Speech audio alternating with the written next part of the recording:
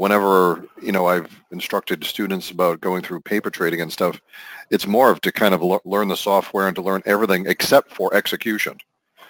Because execution, it's all based upon, it's not real world. It's all based on their software that they've put in of how they fill trades in a paper trade mode, which, to be honest, I have no idea, and I've never trusted because it was never, ever real world. Right. It's great. Paper trading is great, in TOS for being able to understand how the system works.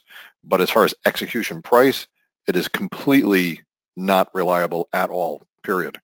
Right, in either direction. If it pulled off and you got it filled at $4, that's not reliable either. So, yeah, whenever I'm going through that, it's more of just as an exercise to say, okay, the mid price was $6.50, and if you're just trying to show somebody, or you're just trying to understand, well, what happens when you fill it?